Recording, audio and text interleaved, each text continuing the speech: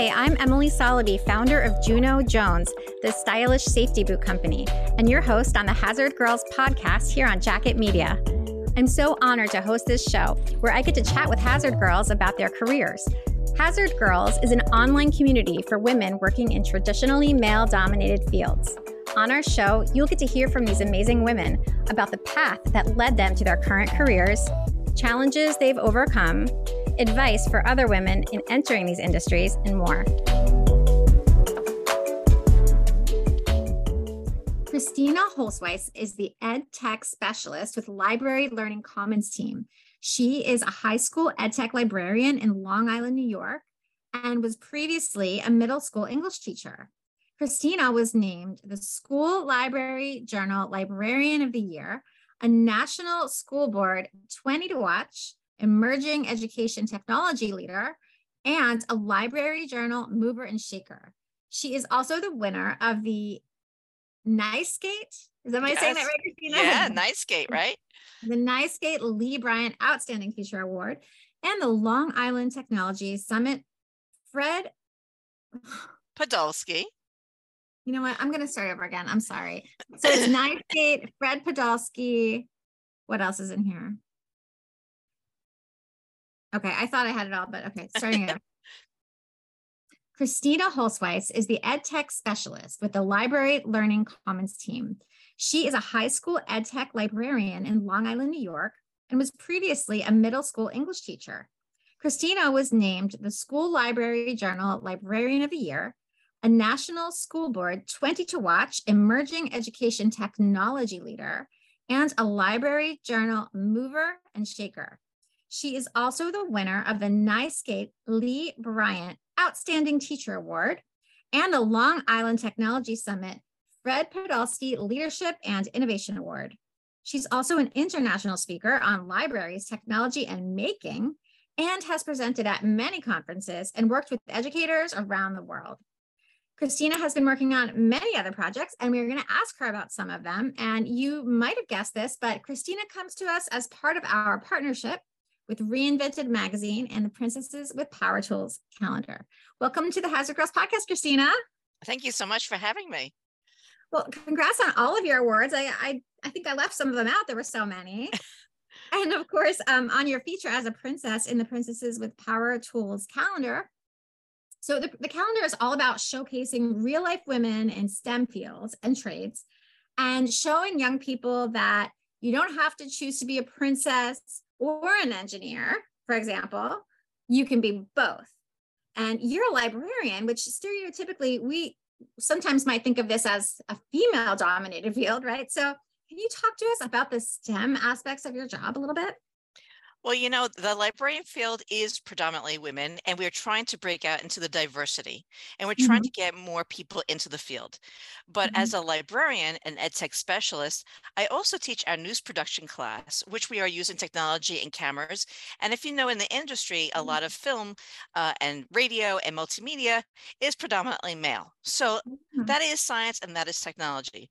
Also, in my innovation lab, we do a lot of making, hands-on making. I support teachers with technology and coding. So I'm not maybe a librarian full-time, but I do use a lot of my library, my background, my English teaching background, but also I'm inspiring kids in my class and the other classes that come to use technology. And if you notice in the Princesses with Power Tools calendar, I am dressed as a Batgirl. Now, if you remember the old TV show, Batgirl was a librarian. Oh, okay. Yeah, that's why I chose Batgirl. Good one. Okay. So this is the old TV show from when, the 70s? Yeah. Yeah, I do remember it. Very cool. I've seen that. So, okay. So that's why you chose. All right. We'll talk a little bit more about the calendar because I have a few questions about that. But okay. So you are in the tech world, even though you're also a librarian. So it's really combining these two things. The kids must be so inspired. What age do you teach? Right now, I teach high school. I taught middle school for 23 years. And as a middle school librarian, I brought in a makerspace into my library. So my idea was to give opportunities to kids of all abilities and all ethnicities and all gender identities, the Mhm. ability to use robotics and coding. So when the kids came to my library, those kids who like to read, I was hoping that they would get some coding or robotics or other STEM related ideas. And kids who like using robots and visual, like the cameras and the iPads, I was hoping that they would read. So my idea and my goal is twofold: to inspire literacy and to inspire making, hands-on and digital. I think it's doing such a service to the STEM field and to students to explain to them and to inspire them to realize that technology and STEM and making are so interconnected and often one could be one and the same depending on what you're doing, right? And you know what? I think a lot of kids, when they're already in the classes, but I was trying in my library to inspire those kids to take electives. In Mhm. middle school, it's that rough time, that teenage angst. They really, they love elementary school, they know high school, they're going to college, and that middle ground is such a time where they're trying to explore their own feelings and social relationships. And sometimes kids don't know about other fields. And I feel Mhm. like I was trying to give them a place where they can play and learn and not have to worry about grades, not have to worry about stereotypes, and hopefully inspire them, because a lot of my kids didn't have robots and coding at home. Mhm. So I was trying to inspire them to pursue those fields even in high school, to take those electives. And I think that's where it begins. Yeah. So when they come to the library, and they're there because they wanted to read or they're interested in some books and they were looking for them.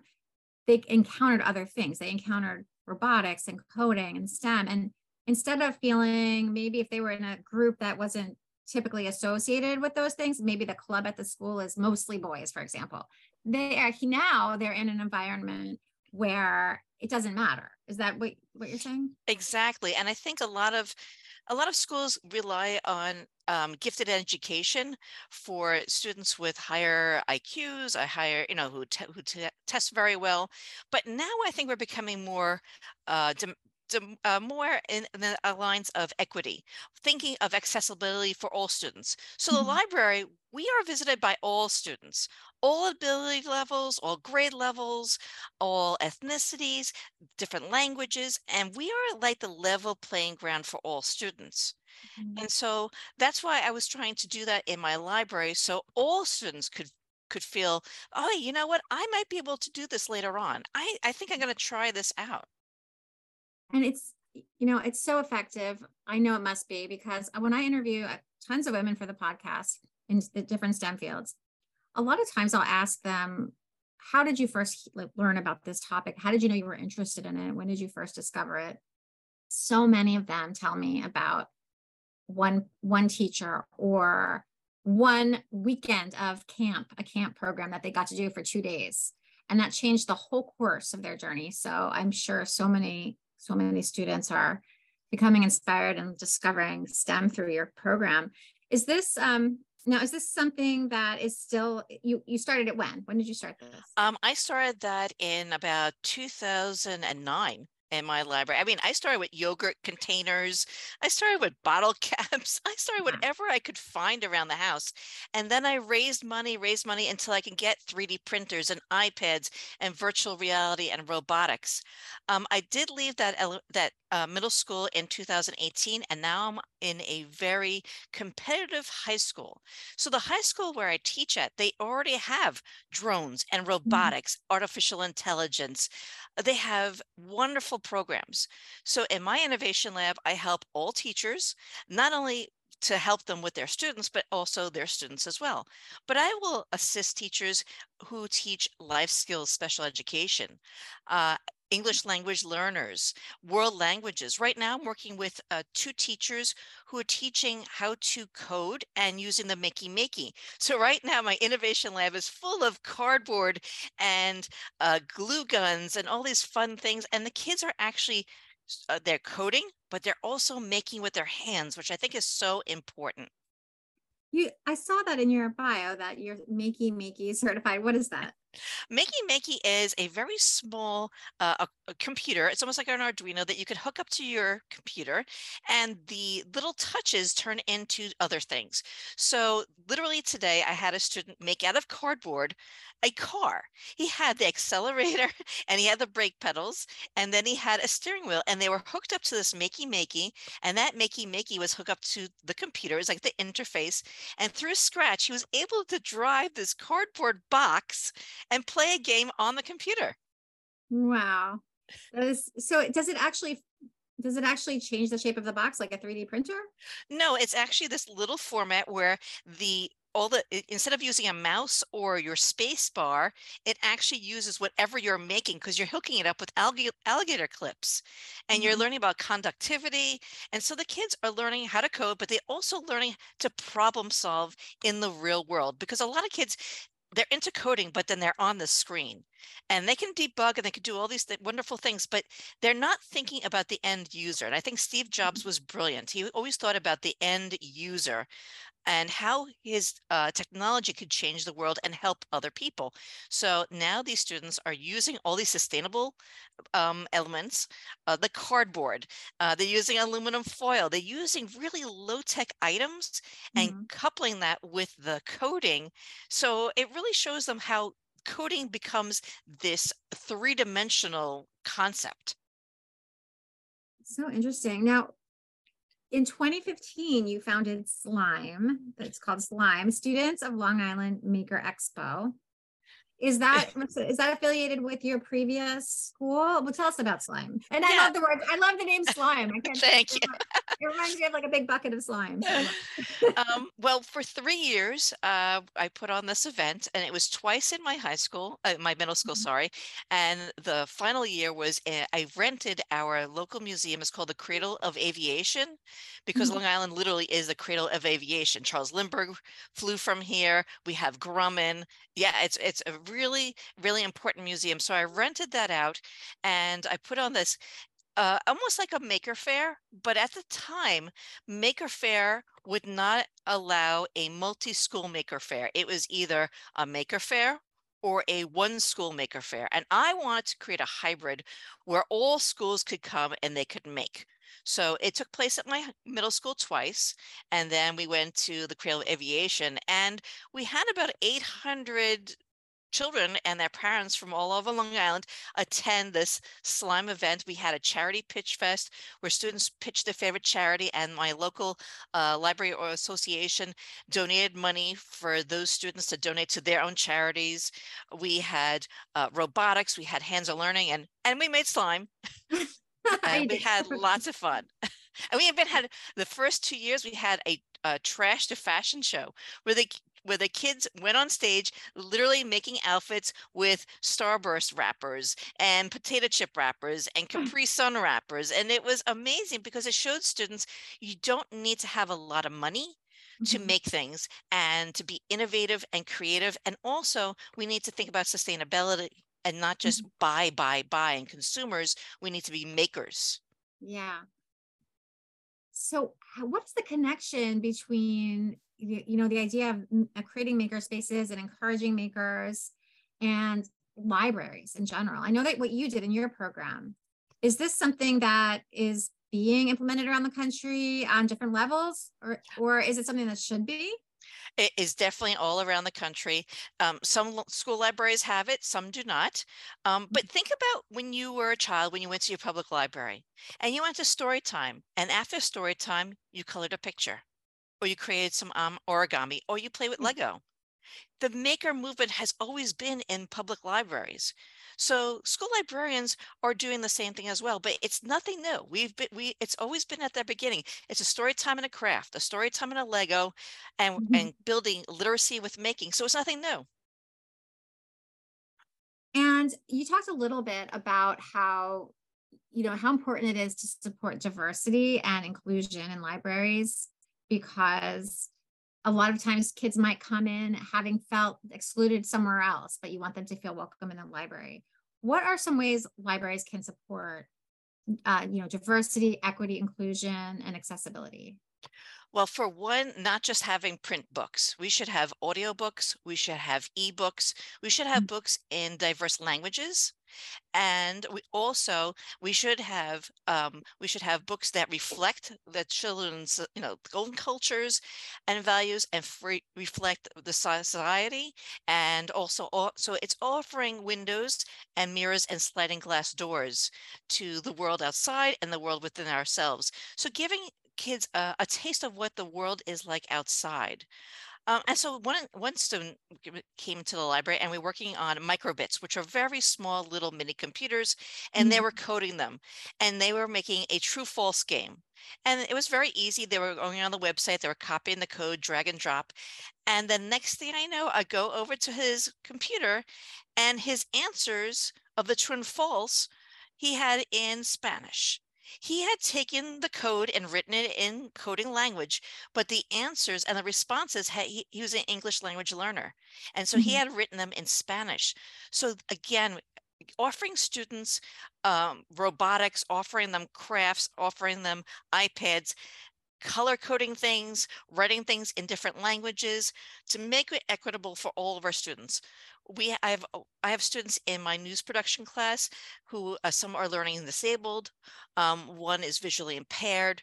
So really being cognizant of what kind of things you need to purchase for your library program or schools in general to make it more equitable for all students to participate in these awesome activities. You know, I think it's wonderful that there's all these programs now.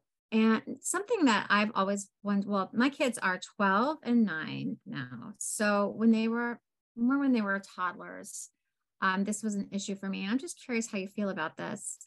A lot of the books that from when I was a kid that their grandparents still have around the house and they go over there and read, they're very maybe they're focused maybe on mostly boys as the main characters. There's not a lot of diversity in the books because they were written a while ago. How do you balance that? Do you remove the books from the library? Do you make sure you're constantly having discussions about it? What's the answer to that? Well, again, that's a really great question. So, as I said, Dr. Rudine Sims Bishop had talked about windows, mirrors, and sliding glass doors. Mhm. But there, there really needs to be weeding. And people don't understand. They say, oh my gosh, you're throwing out a book. Well, when the book has misinformation Mhm. or stereotypes that are harmful for children, Mhm. or damaged, they need to be removed. And people say, oh my gosh, it's a book. Well, when literally I had a book on my shelf in my library that said what the astronauts will do on the moon, will Mhm. do, future tense, that needs to be weeded. A book that has information about science, technology, maybe we keep a few just to show what, as an archive, what people Yeah. had learned back then. But certainly that kind of book does not belong on our shelves for reference. I had How to Train Pigeons. I had books of writing pen pal letters to Princess Diana. I said Right. these books do not belong. And especially you need to make sure that there's stereotypes. You need to make sure that there's a balance, that there and you know what? There is more of a balance now. People are Mhm. understanding this. They're making stories, they're publishing books that have more diverse characters in them. Mhm. And they're being more cognizant of that. Some people are traditionalists. Oh, these are classics. Okay, some of them are classics, but some of them are inappropriate, and they were inappropriate, and they're especially inappropriate right now, and those need to go. They definitely need to go. And there's a problem right now that people are voicing their opinions about banning books, and the society has changed. Mhm. Society has changed, and students need to learn about people around them. And if we just take books off the shelf and say, oh, you can't read that. Well, what are we saying about those people who are in those books who are being marginalized? What are we saying about their lifestyles? What are they saying about their values if we're saying, well, we're going to take them off the shelf because we don't believe in what they believe in? Well, can you give an example of what type of book? Well, there are some communities that are taking books off the shelf and they're banning books with LGBTQ themes Oh. in them. And they're taking them, you know what? They're people who have two moms. There are people who are raised by two dads. There are interracial families. There are all kinds of families, and we need to understand that. And what about that one child who needs that book, or the two children or the three children who need that book, who need to understand? And what's it say to that classmate if that book is banned and that book is removed off the shelf because maybe Johnny has two dads, but we're not going to have the book about two dads on the shelf? What's it say about that child? Yeah. No, I think the fact that libraries are now making a point of bringing not only, not only keeping books on the shelf, but bringing more in. How can we encourage libraries around the country to bring in more diverse books and to support maybe more independent authors who are pursuing these kind of projects? I think it's, a lot of librarians are trying to do this, but some of the communities, people don't quite understand the importance of it. So I really think it is understanding, it is conversations, it is discussions, it's being open-minded, maybe attending some workshops. A lot of it has to do with the community. Librarians are trying to do the best for our students. We're trying to help them understand the world around them. We're trying to help them understand how to think critically and how to see the difference between fake news and real news, how to understand using all the tools that they have. So I think most of it is supporting librarians, understanding that they have gone to school, they have read, and they've been trained in how to create book collections, they read reviews, they read the books themselves. Some people just want requesting book bans, and they haven't even read the books. They just heard from a friend that there's something in the book that's inappropriate, but they have not read the book in its entirety. So actually, this is probably a good time to ask you about the books that you've written, because you're an author and you've written a list of books here. There's a couple of series, I think, and then you've also got some co-author credits. Can you tell us a little bit about the first? Well, let's ask you. I want to ask you about each one. The first series is My First Book series. Those are the ones I just recently wrote, were My First Book of Trains and My First Book of Airplanes. And their books, they're transportation books for kids. So they were a lot of fun to write, especially because of the strong aviation background on Long Island, and because of Long Island Railroad is one of the is actually, I think, the largest in the United States, and that's where I live. So those were fun to write. The Makerspace books were actually written for Scholastic, because Scholastic was supporting the School Librarian of the Year award. And so they asked me to write those books because they knew I was a maker librarian. So what are those children's books, the Makerspace books? Yeah, all of those are children's books. The trains, the planes, and the making books are all for kids. Some books are grades 2 through 3, and some are 3 through 5. And actually, my sister was the photographer of many of those books, and my son is actually, his hands are in the book making the activities. He was the hand actor. He was the hand actor, that's right.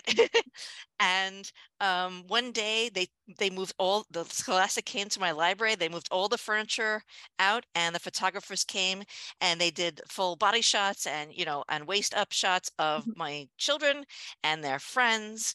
And I told my kids, that's how we're going to Disney. So so the stipend that came from the books went to going to our Disney trip. I love that. It's very concrete reward there. Yes, they helped me out. So then that was their reward to go to Disney. And then the other book, The Hacking School Libraries, is actually a book for school librarians and other people who work in the library, such as library aides or assistants who might not have familiarity on how to run a school library.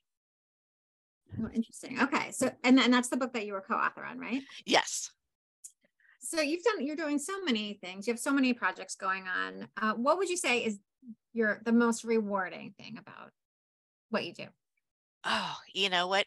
It may be just a little thing, but whenever a student says, I couldn't figure it out, and then I figured it out, I'm so happy. And I have kids as young as in middle school and even high school, just watching them work through a problem and developing that grit and that growth mindset that persistence, because it's not what the technology that they're working on, it's not the content, it's that kind of internal persistence and that stick-to-itiveness and Mhm. determination that's going to help them succeed in the future, whatever field they're in.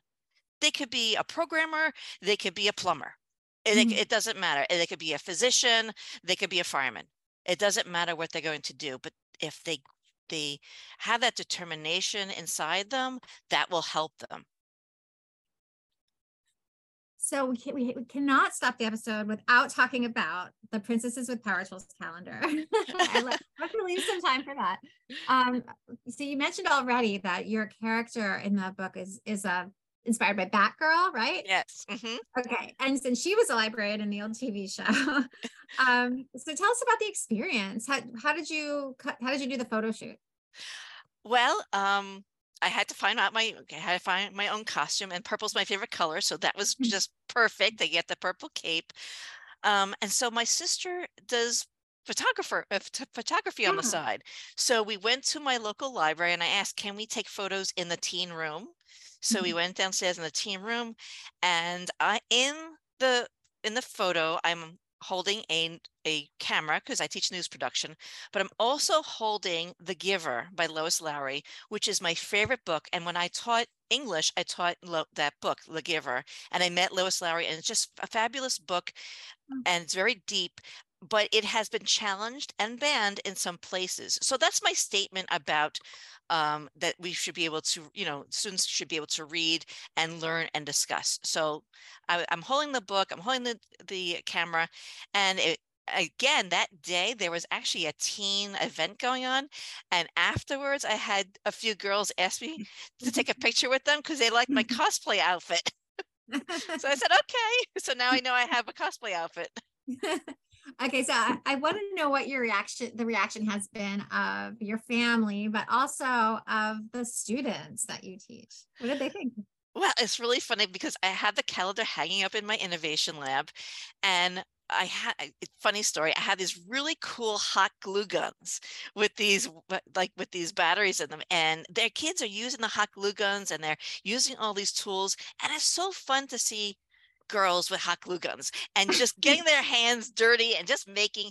And so I grabbed the calendar and I brought it over to one student who had a hot glue gun, and I went through the calendar. I said, look at all these other people, look at all these women. And she went, oh, that's really cool.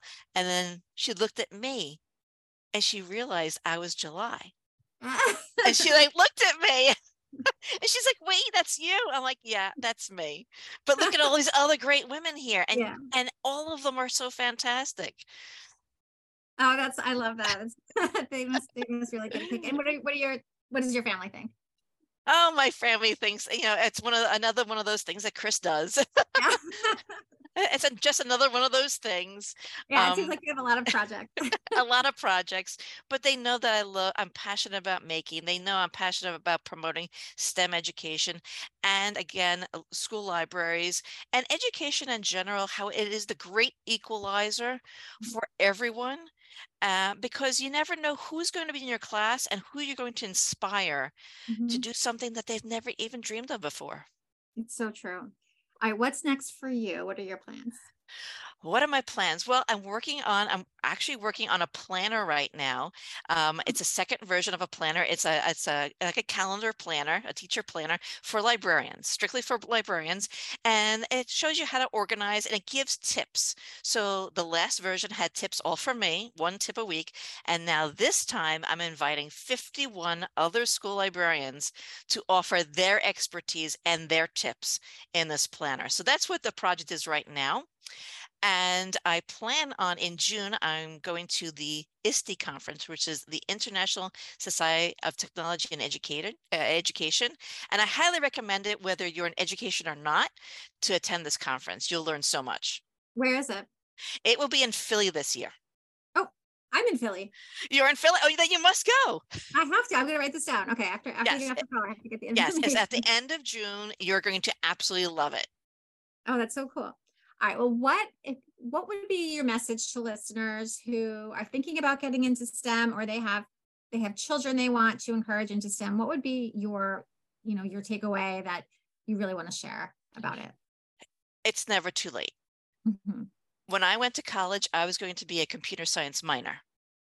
I took 2 classes of Pascal and I walked away. I said, I can't do this because I didn't grow up with computers. The only computer class that was offered in my high school, I could not take because I didn't have time in my schedule. I literally went to summer school to take this computer class on my own because I wanted to learn so much. So I did not have enough of a background. So I really wanted to be a computer science minor. So I was an English major and a Spanish minor. Years and years later, out comes Hour of Code. I learned to code with my students. In order to help them with Hour of Code, I felt I need to learn how to do it on my own. So every puzzle that they went through, I did as well, so I could help them. And then over COVID, I was able to become Makey certified. I met educators all over the world. We did it virtually. And I also became Raspberry Pi certified in 2018. And that's very similar to a Makey, but we actually went to a museum in New Jersey, and all of us educators did some hands-on making. So it was sometime later, I won't tell you how many years later, but sometime later that I actually realized the dreams that I had of becoming certified in computers, maybe not a full certification, but those little pieces that I had learned. And, that person who I was years ago who wanted to be a computer science minor, that person is still inside me. And I use that passion every day. Again, it was too early for me at the time. I didn't have the background, but keep going, be persistent. It's never too late to learn. I love that. I so agree with that. Now, Christina, where can our listeners find you? Do you have a website? Tell us about your Instagram. So my website, I have 2 websites. One is ChristinaHolzweis.com, and that's mostly my books. And the other one is a play on words. It's called Bunhead with Duct Tape, because traditionally school librarians we think of as the bunheads, with the cat eye glasses, and duct tape fixes everything. So I'm a maker librarian, and I literally went to a conference recently and I had a roll of duct tape in my backpack. So Bunhead with Duct Tape, ChristinaHolzweis.com, and they can catch me. You can my Instagram, TikTok, mostly Twitter. It's Librarian, Lieberrian, because the kids never say librarian correctly. Yeah, that's so cute. Librarian. Christina Holzweis, ed tech specialist with the Library Learning Commons team, and so much more. Author, Princesses with Power Tools, July, Princess. Yep. We're so happy to have you. Thank you so much for joining us. It's been a lot of fun. Thank you so much. You have been listening to the Hazard Girls podcast on Jacket Media, sponsored by Juno Jones, the stylish safety boot company. That's JunoJonesShoes.com. And you can go there to learn about our steel toe boots and to join the Hazard Girls community. I'm your host, Emily Soloby. Thanks so much for listening. We'll see you next week.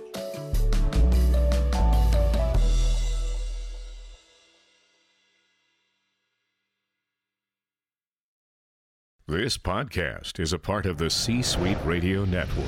For more top business podcasts, visit c-suiteradio.com.